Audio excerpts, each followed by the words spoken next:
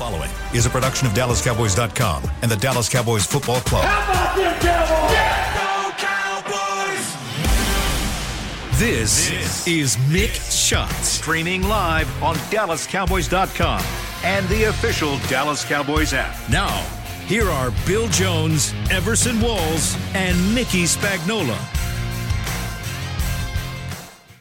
Well, the dust has settled on the best reality TV show anywhere. That would be the NFL Draft. And now it's down and back to reality as we are back in here in the SWBC podcast studio for Mick Shots. Bill Jones, Mickey Spagnola, and it's the return of Everson Walls, who is right now scanning the undrafted free agents out there, knowing that there's going to be an Everson Walls in this group somewhere. I am looking at a young man named Eric Scott. Thank you very much. There you Trying go. To see what he's going to do for the boys. Got your cornerback there. Traded a fifth-round pick next year in order to get into the top of the sixth round and take that cornerback out of Southern Miss. It's my sleeper of the draft. Really? Oh, really? Yes. Okay. There's something to this kid, and one of the reasons why he kind of fell out of a lot of the draft nicks analysis is they saw a cornerback and they saw a 40 time of 4.72. No, they didn't. And they thought, I guarantee didn't. No, they didn't. Then they thought, oh, it might be Everson Walls. right? Hey, I just see a couple of Walls plays right here now. This guy's pretty good. But what happened on his, I think it was during his pro day, that 2 steps into his 40, he pulled a quad, and he finished, right? So but he's really running a 4.4. Yes, yes. Well, hey, look, if you're running a 4.7, you really don't have any quad muscles. And you know what he did? He ended up doing workouts for the Cowboys and sending them video. I'm sure his agent had a little bit to do with that. Yeah, of course. That's good marketing. And if you look at his highlights, he's had 2 interceptions, both for touchdowns, and he can scoot. So he may have fallen that far just because of that 40 time. Well, and the draftniks needed to look at his vertical and his broad jump. His vertical was 39.5, and his broad jump 11.1, and he had 16 bench reps of 225 pounds. That's pretty good. How about 16 bench reps for a cornerback of 225 Well, he's no Everson pounds? Walls because I couldn't do any of that stuff. So there you go, right off the top. It's Eric Scott. We're talking start Yeah, right no, we're with going the all the way 6th down round. to the 6th round.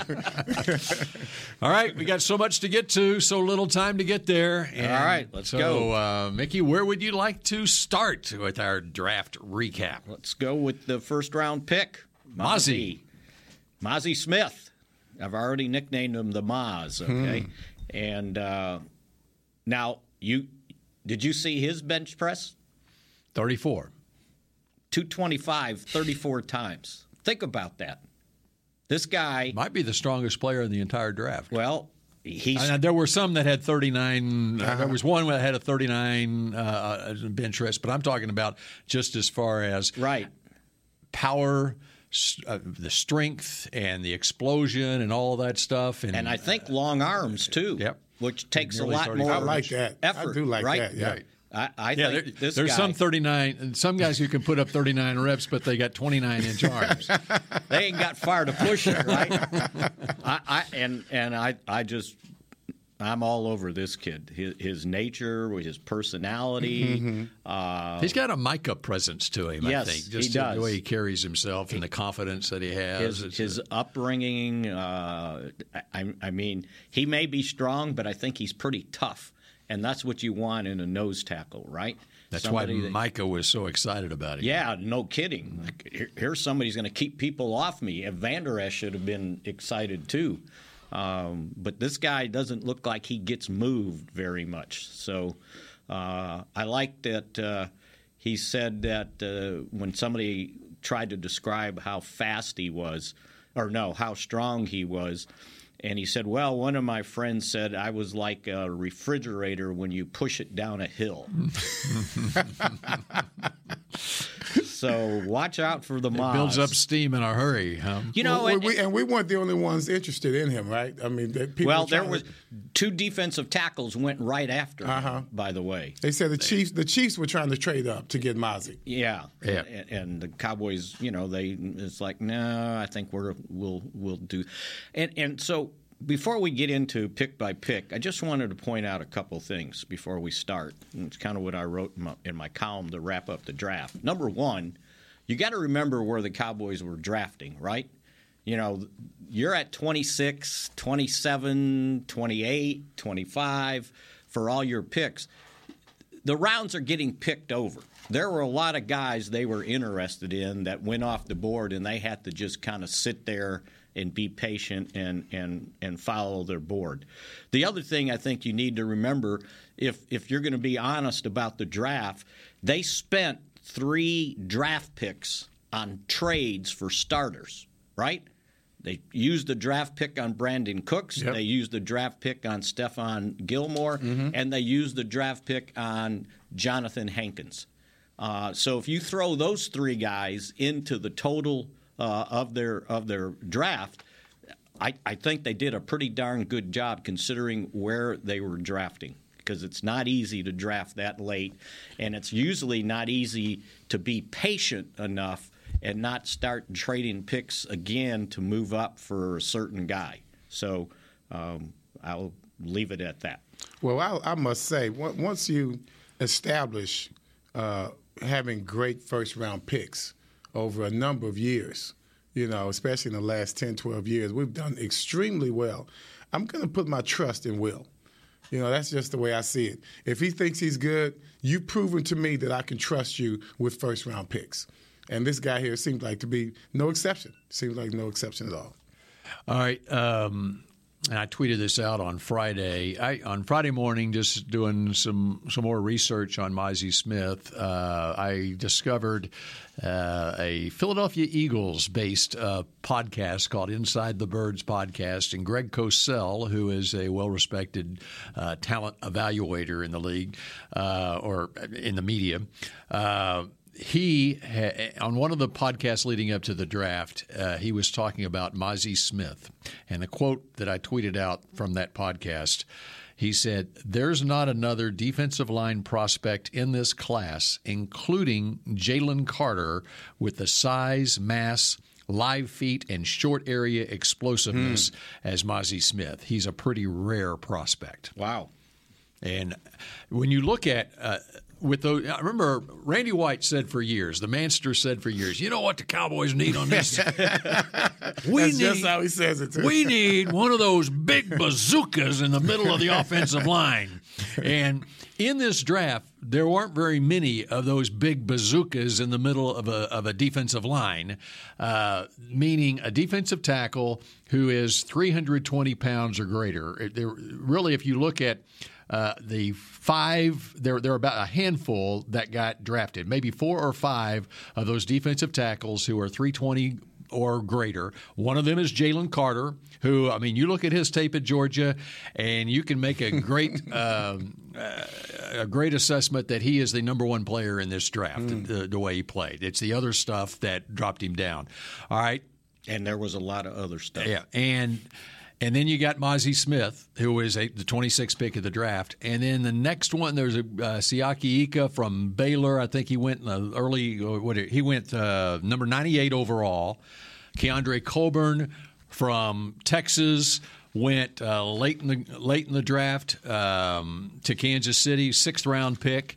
And that was basically it as far as those types. There's other defensive tackles, but they're 300, 305 or whatever. Right. When you're looking at a guy who can play over the nose, and with the athleticism, and the Cowboys have talked about that, you can use him in a different way than what he was used at Michigan and unleash some of that athleticism that he's got. And I'll tell you what, when you see him in person, whatever weight they listed him at, it's choice pounds, by the way. It's not big, sloppy. Mm-hmm. He can put on another 10, 15 pounds. But you saw, and he used to weigh another 25 pounds. Oh, did he? Yes. And when there's a before and after picture of him when he got to Michigan, and he got in that weight room, and he transformed his body. Yeah. I think I know the real reason why Mickey likes this guy. I was looking at his bio.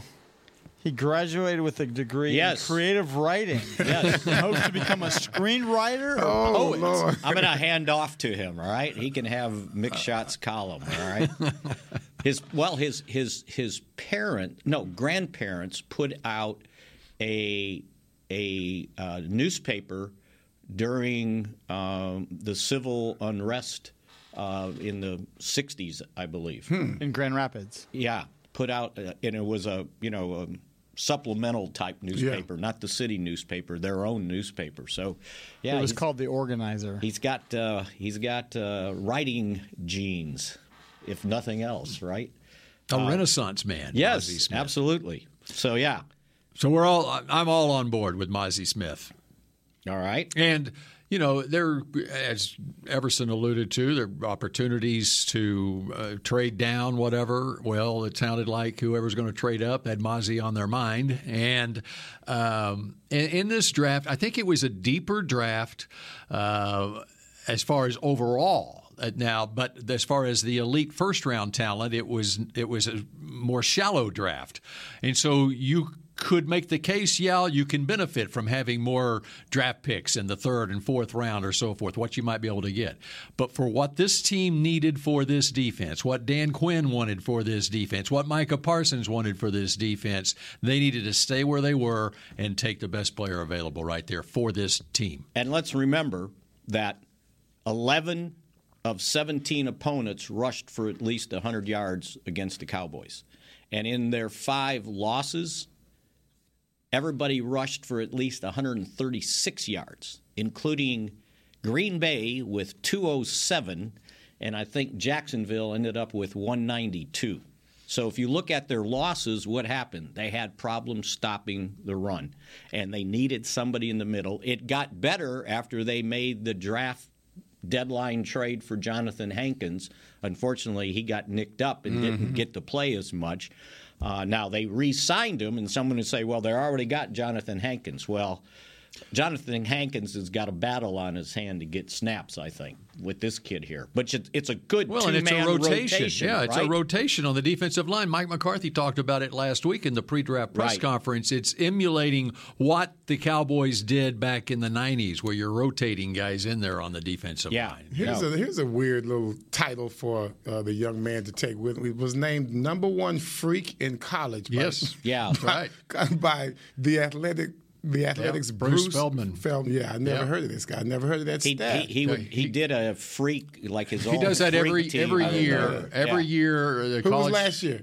I can't remember who it was, but he was the #1 on the list. He lists about a dozen to 15 freak athletes. I mean, just their rare type athleticism, and Mozzie was at the top of his list. Excellent. I love it. I love it.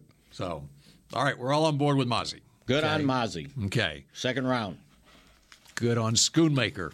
Luke Schoonmaker, the tight end out of Michigan. Another Michigan man. So here's the downside of drafting where they did, because I think they thought, and everybody else must have thought it too, that Sam Laporta would end up dropping to them, right? Everybody's going to take Mayer and who's everybody? Kincaid. Who's everybody's thinking that? Yeah, everybody that was predicting. Okay, not the teams, so-called, because the teams knew, right? Expert, but the Cowboys were hoping, right? And that hope went right out the door with the third pick in the second round when Detroit took Sam Laporta. Yeah, Dan Campbell, a tight end by nature, he did not think that Sam Laporta would drop all the way to 58 in the second round, obviously. No, obviously not. And he was probably the best all-purpose tight end, not a guy that's just going to be vertical, line up out wide and catch passes. He can do everything, and that's what they were looking for a tight end that could do everything, including blocking. And I'll go back to, they're at times problems late in the season running the football. I don't think they got much from their tight ends. No, they didn't. In the they blocking sure didn't. area. I don't know what happened there. So I think I'm not gonna lie, Spags. I was looking at Mayer. I thought Mayer would be a excellent pick for him. That was my. Well, he went the next pick. He went with the next pick, right? And so they don't think that he's as all around in regards to blocking. Who's that? The Cowboys. We don't think. We didn't think that Meyer was really the all-around tight end that we needed. Well, I think they had them grouped together. Yeah. And we don't know how they had them rated, but I think they probably had a group of 4 or 5 that they were that they were good with drafting and in an early round in the second round. Yeah. And Schoonmaker obviously was one of those guys because they took him. But I think Dalton Kincaid would have been, and he was the first one to go, just ahead of them in the first round. And then you had Laporta and Mayer, and then Luke Musgrave went 42 to Green Bay. So there's 4 right there that came off the board. And then you're looking at the fifth one. I think the difference was they probably think he's a better run blocker than all those 4. I truly think that has something to do. That was the difference in regards to picking him out of the 4 that was available. But they weren't available. They were gone. They were gone. Yeah. They were all gone. So it was more like, all right, it's the drop-off in their opinion. Yeah. And so that's why they felt like they needed to go ahead and use the second rounder on him because they had the next grouping of tight ends were maybe, I don't know what he was there. I would have to say that he, out of the second group of tight ends, he's probably a better blocker than that particular group that was available. He was the 5th tight end to go off. I understand. So well, and the other, my Big Green Notebooks, Darnell Washington was another one that I think they probably liked, but they didn't like the medicals on him, and so they were not going to draft him, and he wound up going late in the 3rd round to Pittsburgh, and so there's some issues. We're going to be a running team.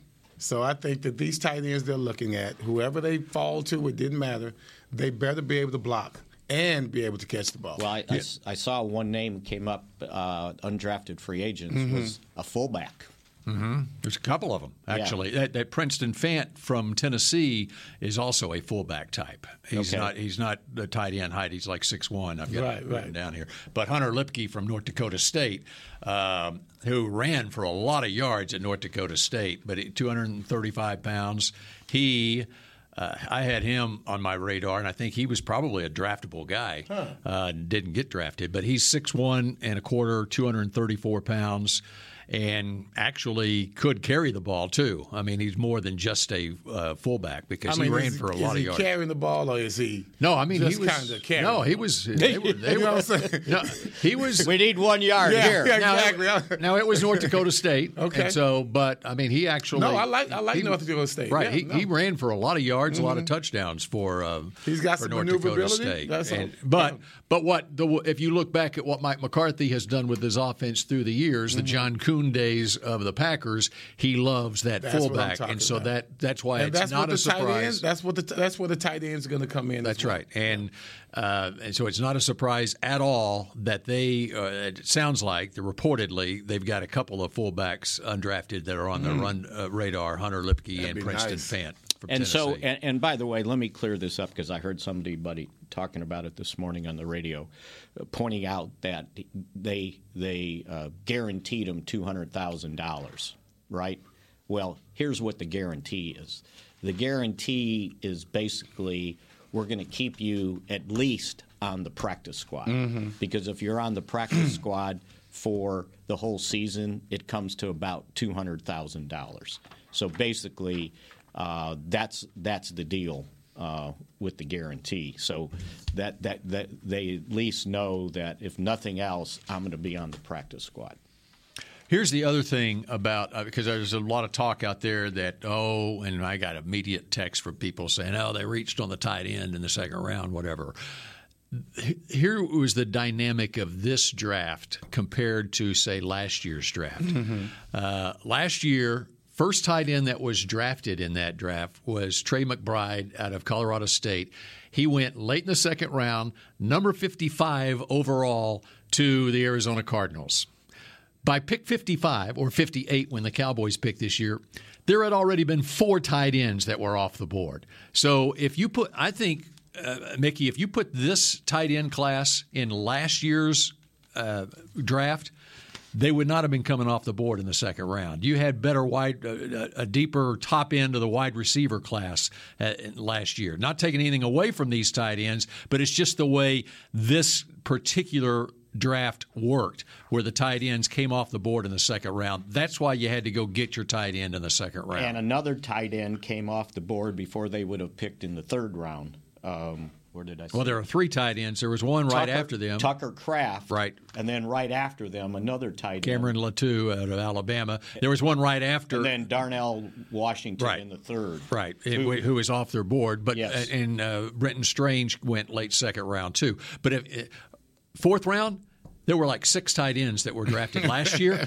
This year, there were no tight ends taken in the fourth round. And in fact, if you look at the entire draft, there were 15 tight ends drafted this year. Well, there were 18 last year, but 17 of those 18 were drafted in the third round or later last year. And I think what people also need to remember, when you're drafting that late in a round, it's almost like taking that guy in the next round, right? Like the 26th pick in the first round, probably, you could say, well, we don't take defensive tackles in the first. They hadn't done it since, Russell Maryland? But this is almost like a second-round pick. The same thing with the tight end. It's almost like a third-round pick. Mm-hmm. All their picks, you can just say, okay, other than trading up for the first pick in the 6th round, all those picks are almost the next round. When you look at this tight end, Schoonmaker, compared to Jake Ferguson, I really like Jake Ferguson myself. I do, too. And of course, he was a 4th-round pick last year. Last year's draft, I got the numbers here now. There was 1 tight end taken in the 2nd round. There were 4 taken in the 3rd round, and there were 10 taken in the 4th round that year. I don't think that there was that much difference probably in the grade of Schoonmaker versus Jake Ferguson last year. It's going to be very interesting. I think Schoonmaker, who, by the way, is older than both Jake Ferguson and Peyton Hendershot. He'll turn 25 in September. I think he'll fit right into this room. Sean McEwen is 15 months older than him. So you got 4 tight ends. Why is he so old? He didn't play his first couple of years at Michigan. In fact, he was playing behind Sean McEwen, and then he was a starter his last 2 years. He was I assume, Michigan with Harbaugh, they've got a ton of tight ends on their roster. So wait a minute, we have how many Big Ten tight ends 4. do we have? 4. Everybody. Yes. On this all team. of them are Everybody. all Big Ten tight ends. I just realized right. that. Indiana, right? One of Ferguson from Indiana. Hendershot. Yeah. Right. So that's crazy. So it's going to be very interesting. And McCarthy loves his tight ends. So if they were going to running game, if they want to have 3 tight end sets, they better be able to block. Mm-hmm. So maybe with this 3, they don't have to bring in a tackle to be the 3rd blocking tight end when they go 3 tight. Which was what they had to do last year to try to get the run game going at all. Exactly. All right, we got much more to get to. We went through a whole segment and didn't even mention Deuce. Well, we will have to correct that wrong when we come back here on Mick Shots. The Medal of Honor is our country's highest military award for valor in combat. More than 40 million individuals have served in the armed forces since the Civil War. Fewer than 4,000 have received the Medal of Honor. The National Medal of Honor Museum will be a place to preserve these legacies and inspire America. It's being built right next door to the Dallas Cowboys in Texas. Help us honor our country's greatest heroes. Learn more and get involved at mohmuseum.org. We paid how much for those lessons? Shh, she's doing great. Oh yeah, totally. Can you pass me a Pepsi Zero Sugar? Great job, honey! Oh, look at that. That's not the end. No way. Now it's time for the encore. You know what? You're right. 5 times? Not enough times. For everyone who traded in rock concerts for their kids' recitals, you've compromised enough. Pepsi Zero Sugar. That's what I like. Nobody protects you from mayhem like Allstate. You hear that? I'm a torrential downpour. Torrential? What's that even mean? It means you can't see out of your windshield. And if you have the wrong car insurance, you might have to make it rain to fix your bumper. So switch to Allstate, save money, and be better protected from mayhem, like me. Based on coverage and limits selected, subject to terms, conditions, and availability. In most states, prices vary based on how you buy. Allstate Bar and Casualty Insurance Company and affiliates, Northbrook, Illinois. What do you call a group of grown men and women with their faces painted silver and blue who get together every week to share a 3-hour-long ritual of jumping, singing, and toasting Miller Lite in 10-gallon hats while yelling, "How about them Cowboys?" You call it Miller Time in Dallas. Here's to the Cowboys. Here's to the original light beer. It's Miller Time. Celebrate responsibly. 2021 Miller Brewing Company, Fort Worth, Texas. Back to Mick Shots. K-Post Roofing and Waterproofing, proud partner of the Dallas Cowboys. From corporate homes to your home. Have your roof checked by choice, not by chance. Call now, 214-225-4860, kpostcompany.com. Sounded good, Specs. All right, we started running down the Cowboys draft picks. We got through the first couple in the first 25 minutes of the show. And we got to speed it up, right? At this rate, we won't get to the play of the day that was made on Saturday. So we're going to, before we come back to the third-round pick, DeMarvion Overshown, and the fourth-round pick, Junior Fehoko, let's skip ahead to the sixth-round pick, number 212. Yes, there are 2 deuces in 212, and there's 1 deuce on the Cowboys now, and I love the pick of Deuce Vaughn. Who doesn't? It was a feel-good moment, huh, Spags? Pretty most dramatic moment I think I've seen in all my years covering the draft, just how they set it up. Everybody in the room knew basically they were taking Deuce Vaughn, except for his father, Chris Vaughn, who's the Cowboys' assistant director of college scouting, right? And the poor guy, he had been in conversation with his son during the draft, and his son, it's falling, right? Yes. And falling. And he was talking about how, he said Deuce was starting to think, oh, my 5'5" height finally caught up with me, right? I'm not going to get a chance here. And so he had been talking to him. Well, what they did was Jerry gets up in front of the room, basically, and he starts talking about 2 other guys, right? And one of them, they ended up taking Brooks, the wide receiver, in the 7th round. And it was almost like there was a debate going. Okay, we got this guy and we got that guy, and now we got this pick, and let's talk about what we're going to do. Well, Jerry started – he must have gone – it seemed like forever he went on, right? That sounds familiar. And then finally there was this silence, and there was a long, pregnant pause, and it was almost like, oh, hell, put Vaughn's name on the card. And you should have seen Chris. He was just overwhelmed with emotion, gets up. Everybody's clapping and cheering. He goes and hugs. Standing O. Yeah, goes and hugs Jerry, right? And they said, well, you make the call. So they gave him the phone to call his son.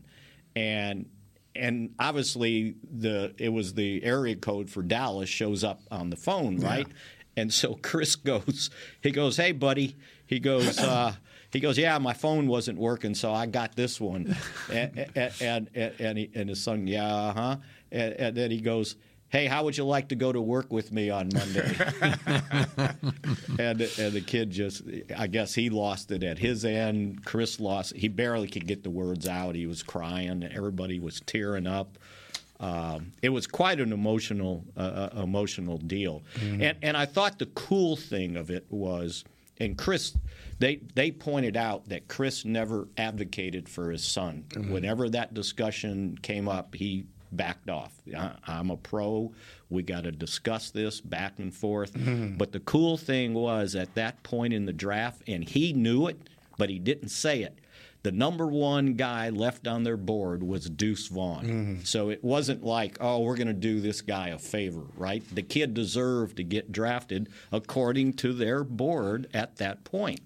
And we're talking a damn good football player. If he was 5'9" and not 5'5", he'd be a second-round pick. Yeah. I mean, he is in this draft. He is the most prolific running back in this draft. I mean, you just statistically, you just look what he did at Kansas State. He was a 2-time consensus All-American the last couple of years at K-State. 14 games last year, ran for 1,558 yards and 9 touchdowns, and caught 42 passes for another 378 yards and 3 touchdowns. And he did the exact same thing every time I saw him play. He's all over the field. But, I mean, I even compared him. I mean, statistically, you compare his career, a 3-year career at Kansas State, to Bijan Robinson's 3-year career at Texas, and it's almost identical. All in all, Deuce Vaughn had 767 touches for 4,884 yards and 43 touchdowns. Bijan had 599 touches for 4,215 yards and 41 touchdowns. I mean, he's got Bijan on his numbers from college. And let's remember, they're playing against the same teams, too. It's not like he was playing, And by the way, his Big 12 team. is Big 12. Right? And by the way, his team won the Big 12 championship. Yes. And much as we talk about what Max Duggan did for TCU in that game and carrying his team on his back, and it was Deuce Vaughn who was the MVP of that game. And then, by the way, he goes and plays Alabama in the Sugar Bowl, and he goes 88 yards for a touchdown against NFL players.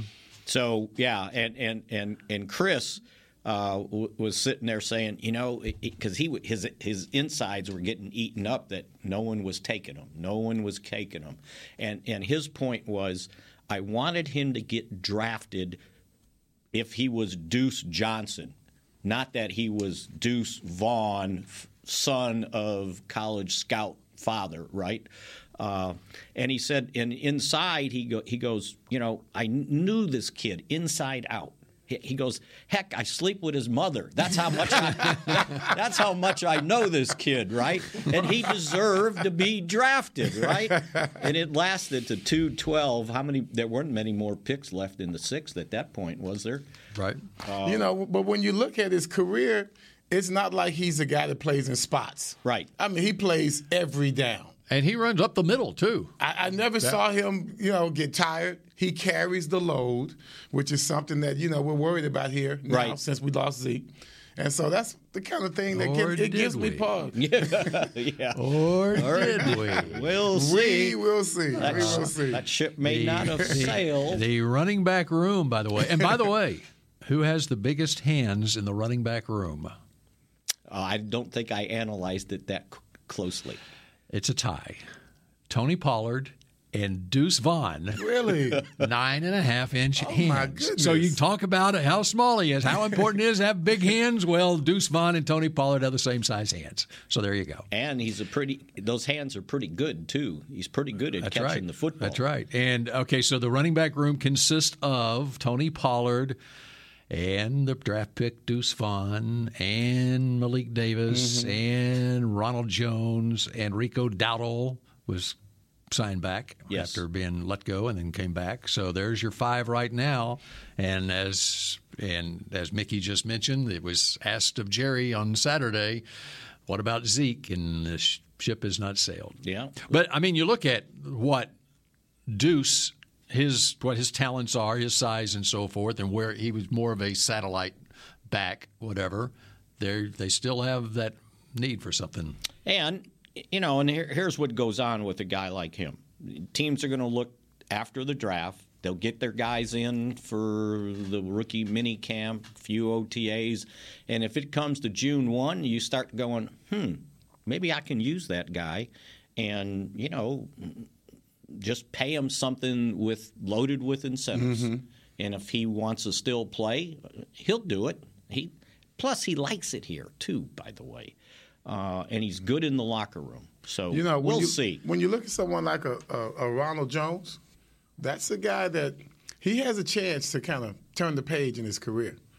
If given the opportunity. I mean, and once he's given it, he's got to come through. Right. He doesn't have much room for error. I mean, it was like myself going to the Giants, or maybe Dave Durson coming to the Giants. The Cowboys trading for Jonathan Hankins. There you go. This is your time to show us that what they said about you was not correct.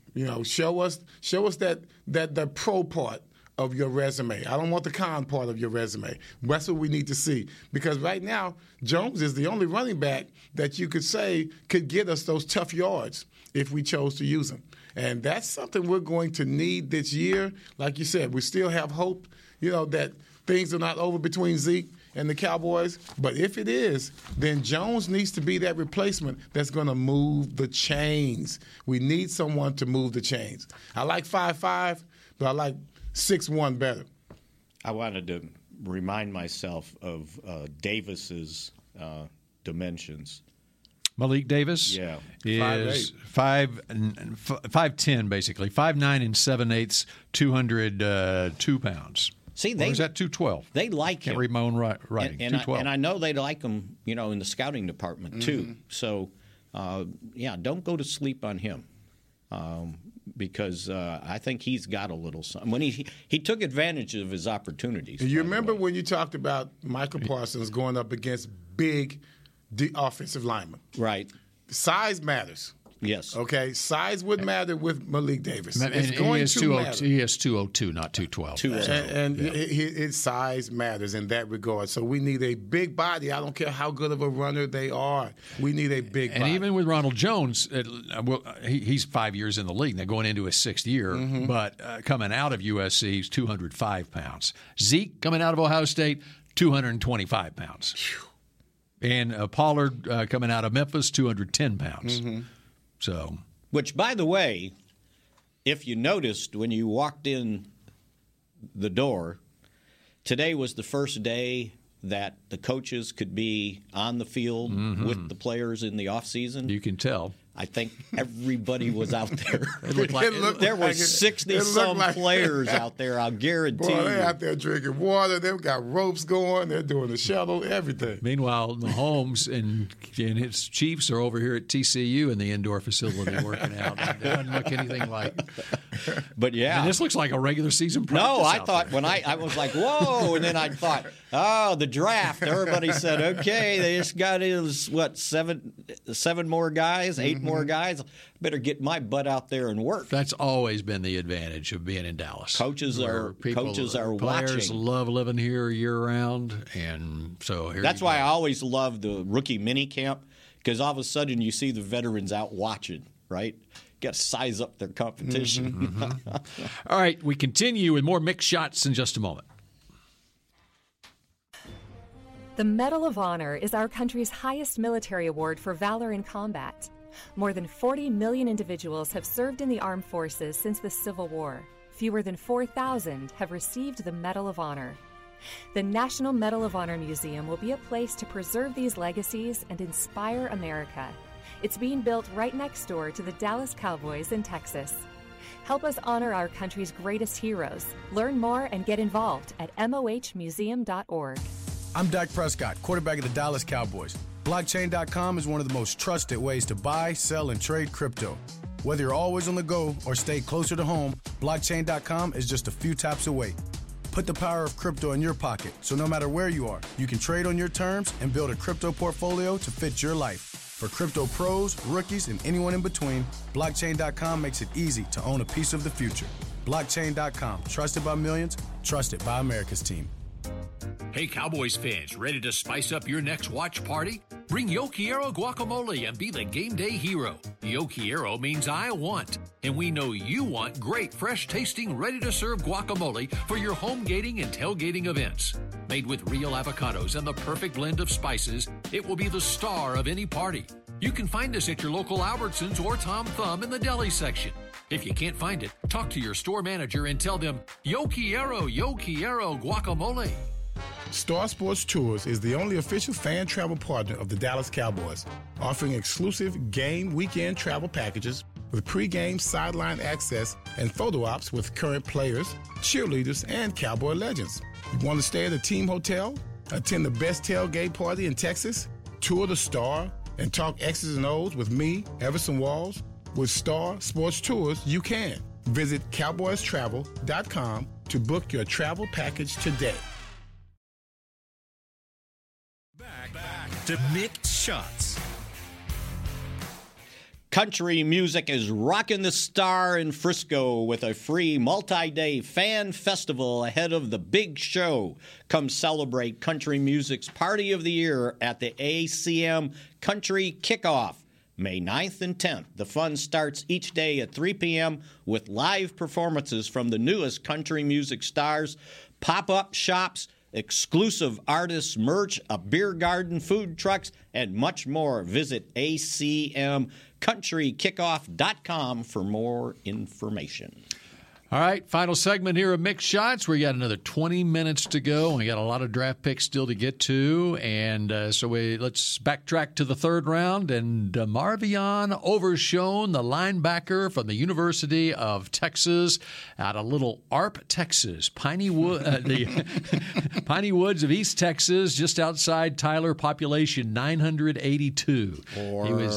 Or is he a linebacker? Yeah, okay. Is he? He was a safety coming out of Arp, Texas, and in fact an Under Armour All-American, and then converted after a couple of years at Texas to linebacker and became a 3-year starter and all Big 12 linebacker. And what were his dimensions? 6'6". Well, he's around 220. Yeah. He is officially 6'3", 229 pounds, ran a 4.56 40 with a 159 split with 15 bench reps, a 36.5 vertical, and a 10.4 broad jump. So Dan Quinn got another little toy to play with, That's right? exactly what that is. Linebacker, John Fossil. Yeah. Linebacker slash safety, especially slash blitzer. special teams, because he played a whole lot of special teams, and they needed a linebacker.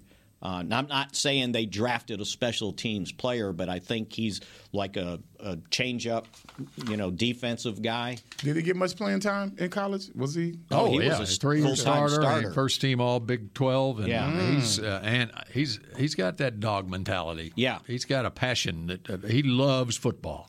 I really like him, and they can use him in coverage. Is this just piling it on? I mean, we have so many. But they didn't have a lot of linebackers. They needed depth at the linebacker spot. You see how linebackers get hurt? I do. It's not just here. It's across the league. Running backs get hurt. Linebackers get hurt. And but to your point, I love the fact that he's a converted safety in today's NFL and in the nickel sub packages and so forth, and his ability to defend the pass, and he had 4 sacks, 10 tackles for loss last year at Texas. He's a baller. So if they need somebody behind J-Ron Kearse, don't be surprised. So he's got some position flex, and that was one of the things that was used in the press conference when they talked about him. Position Interesting flex. You mentioned J-Ron Kearse there, because 6'3", 229 for Overshone, and Kearse, when he came out, 6'4", 216. Kearse a 4.62 40. This guy's a 4.56. It's a very, very similar as far as the He runs a 4.5? Yeah, 4.56. That's not bad. Yeah.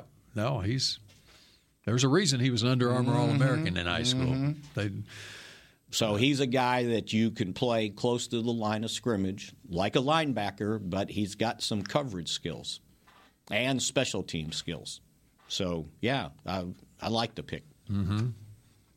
Okay, let's move on to the fourth round. Oh, watch out for this guy. Eliami Fehoko, but you can call him Junior Fehoko. Junior Fehoko, and no relation to the Fehoko who's already here. I was going to ask you that. He is related to Vita Vea, second cousin of Vita Vea. In Tampa Bay. Yeah. Yep. And out of San Jose State, 6'3" 3/4 inches tall, 282 pounds. And he can get after you. He was the Mountain West Conference Player of the Year, 4-year starter. He had 9 sacks last year, about 8 sacks the year before. Very productive. He's a relentless player, and Dan Quinn has just got to love this guy. And if you look at his body type and the way he plays, he's a defensive tackle in the making, I believe, too. Not just an edge guy, because he's not like one of those linear type guys that plays defensive end. Because I believe I read they played a 3-4 at San Jose State, and he was a defensive end, but that's like being a defensive tackle. Yeah, that's it. So if this is another guy that can play the 3 technique with his speed and strength, they might have landed something here. So the emphasis is to stop the run and to be able to run. That's going to be our emphasis. That sounds like team-wide. what they had in their mind. Yes. And just looking at his body type, he could be a defensive tackle, a 3 technique, and he'll find his way into the rotation. Now, he played, was that Mountain West? Yes. So, again, but boy, when you see him taking advantage of those offensive tackles in that conference, it was frightening. So keep an eye on what this guy can do. All the picks that we have, much pedigree comes with them. Their resume is amazing. So as much as they talk about Philly, I think they said won the draft, right? Everyone's saying Philly won the draft. And the Cowboys, lukewarm. They're pretty lukewarm on our picks from what I could tell. When you're drafting what 9th? What did they take Carter at? Number 9. Number 9. You better win the draft, right? You're drafting 26. No one takes that into consideration. There's so much focus on the top 50 picks in the draft that, here's a guy, Fehoko. If you go look at those, the so-called draft experts, Fehoko is like 7th round or whatever, and that doesn't mean he's a 7th round prospect. The people that do this for a living, obviously with the Cowboys, it's 4th round pick. He's a rugby player. You think he's tough? They scare me. Yeah, rugby players, they forget their pads all the time. Yeah. There was another something that he pointed out about being the 1st or 2nd Polynesian player. I forgot what the term was. But those guys are tough. Mark Tuinei. Okay, so I approve of that pick, Junior Fehoko. All right, so we're going to go fast forward to the 5th round. Now, this guy I have never heard of. Y'all educate me on. Go ahead, say his name. Awesome.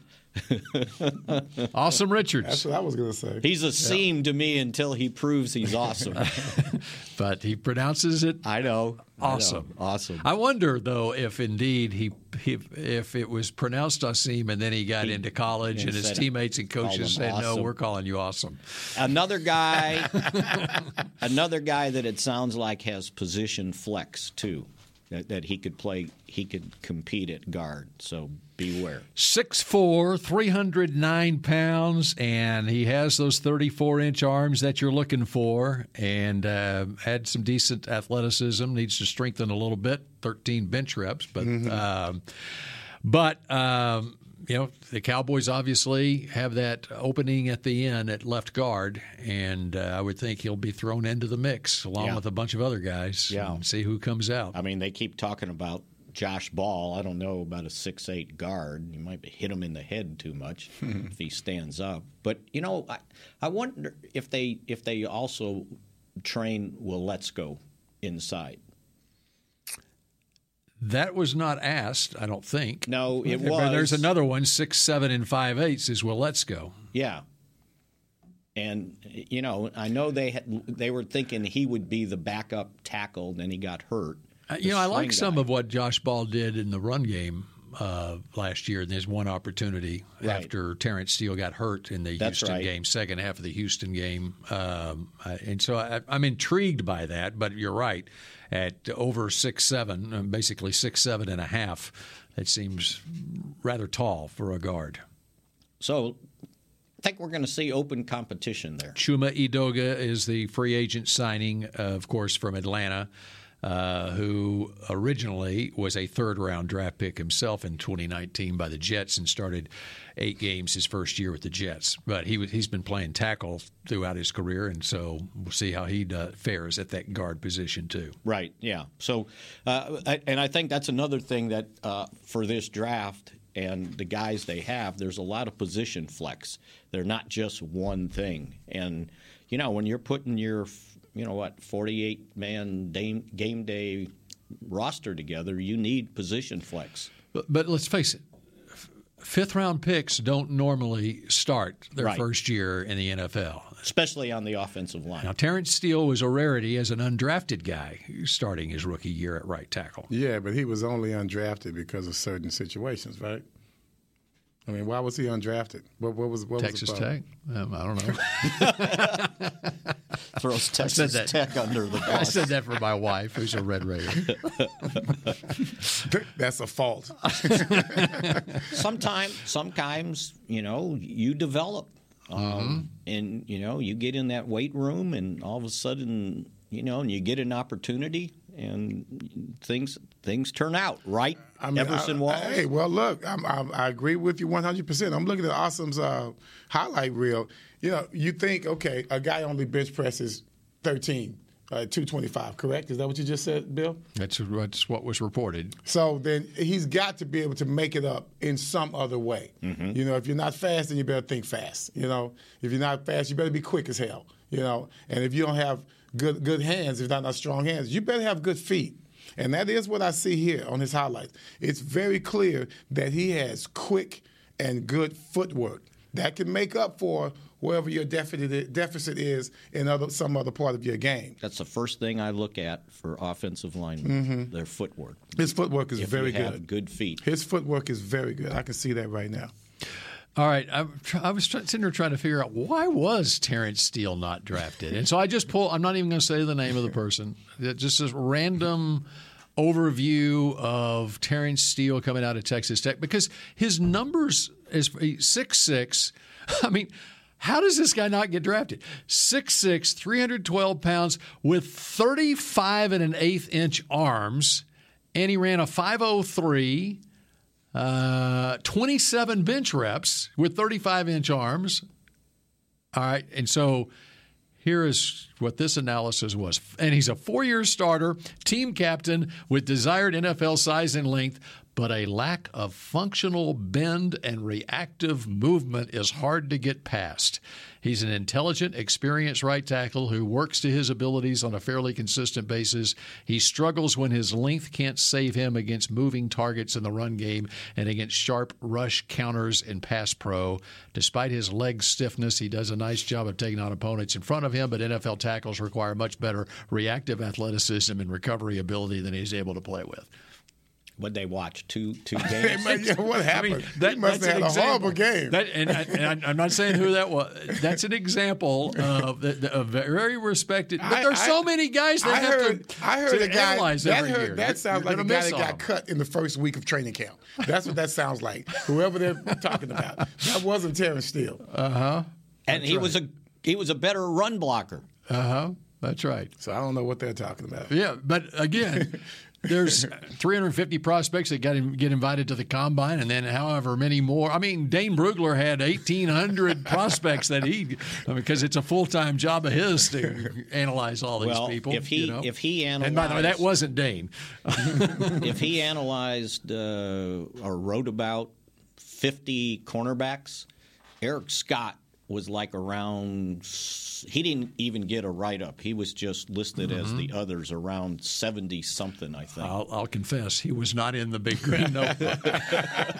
Well, no. What did you miss, Bill? How did you miss it? But you're thinking. That's because I'm having to rely on these so-called draft experts to tell me who I need to look at. Southern Mississippi, right? And right away, if he's at Southern, he's got a chip on his shoulder, by the right. Because the other schools, he had to go to Butler Junior College to get DeMarcus Lawrence went through there. Yeah, exactly. And then it shows up, it's a cornerback that runs 4.7, but they didn't know why he ran. At least he finished it, and then couldn't do any. I don't think he did any other running or whatever that day. But the Cowboys obviously knew about him, right? And if you look at he don't look 4.7 when he's playing football. And this is your steal of the draft. That's what you said. This is my sleeper. That's the sleeper. Fehoko is mine, I think. Okay. I think both of them will, there's a reason why they gave up a fifth next year to move to the top pick in the 6th round, because they must have known somebody else knew about him, right?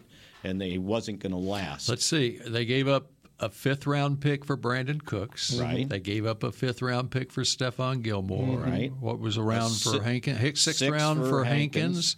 And now they give up a 5th-round pick for Eric Scott. That's some pretty fair company that he's in. And again, when we're talking the draft, you're talking 3 guys that you use draft picks for that are going to start. They have to be included in what your effectiveness would be during the season. Because those would have been your ammunition to move up in rounds, right? To maybe say, okay, we can move up and use one of these. Well, you already used him for 2 sure starters. The third guy is at least a rotation guy, if not a starter until Mozzie's ready to go. And then you picked, but the guy you took in the first round, probably a starter. The second round, he's in the top 3 mix of the tight ends, right?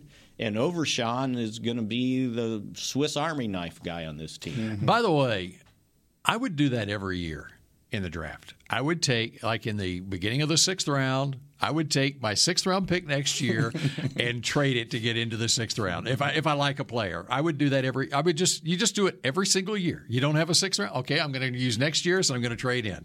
And Philadelphia did that at the top of the 4th round and got Keely Ringo, the cornerback from Georgia, who had slipped out of the second day. They used next year's 4th, traded with Houston, and got the number 105, the 3rd pick of the day on Saturday, and got Ringo. Well, the Cowboys did the same thing in the 6th round and got Eric Scott. So real quick, here are 2 things they didn't get, and basically because they were being patient.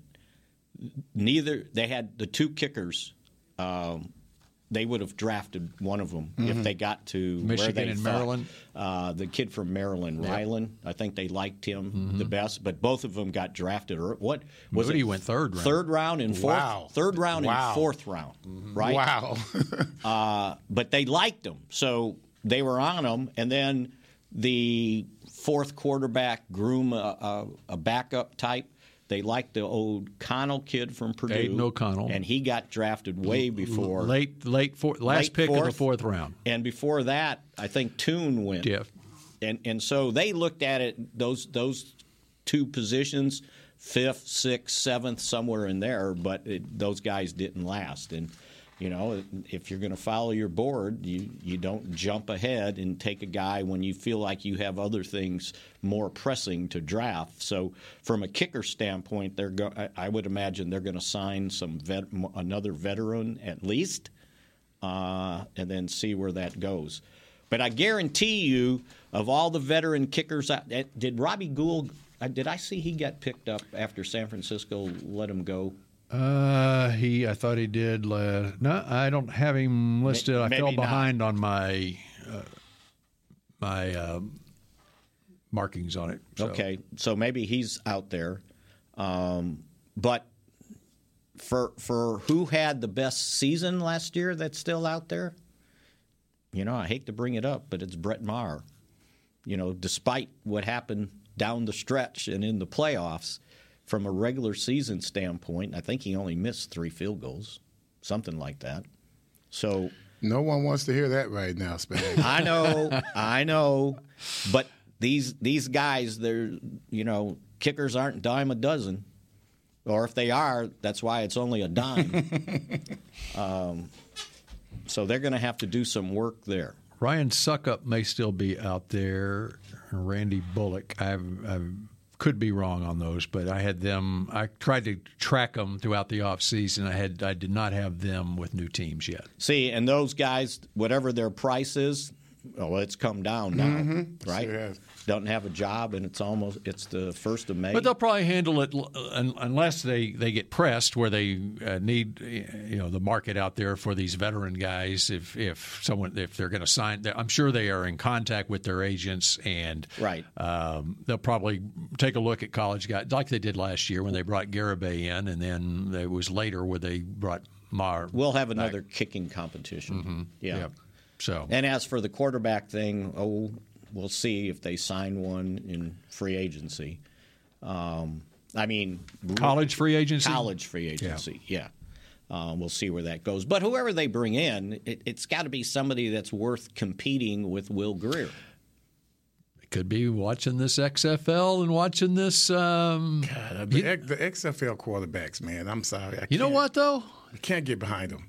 I can't. Have you watched this Perez for the Arlington Renegades? In fact, they picked him up middle of the season. He's from Texas A&M Commerce. Very, very successful in college at Texas A&M Commerce. He's got a little something about him. Yeah. And he's, in fact, what little I've watched. What's his name? Luis Perez.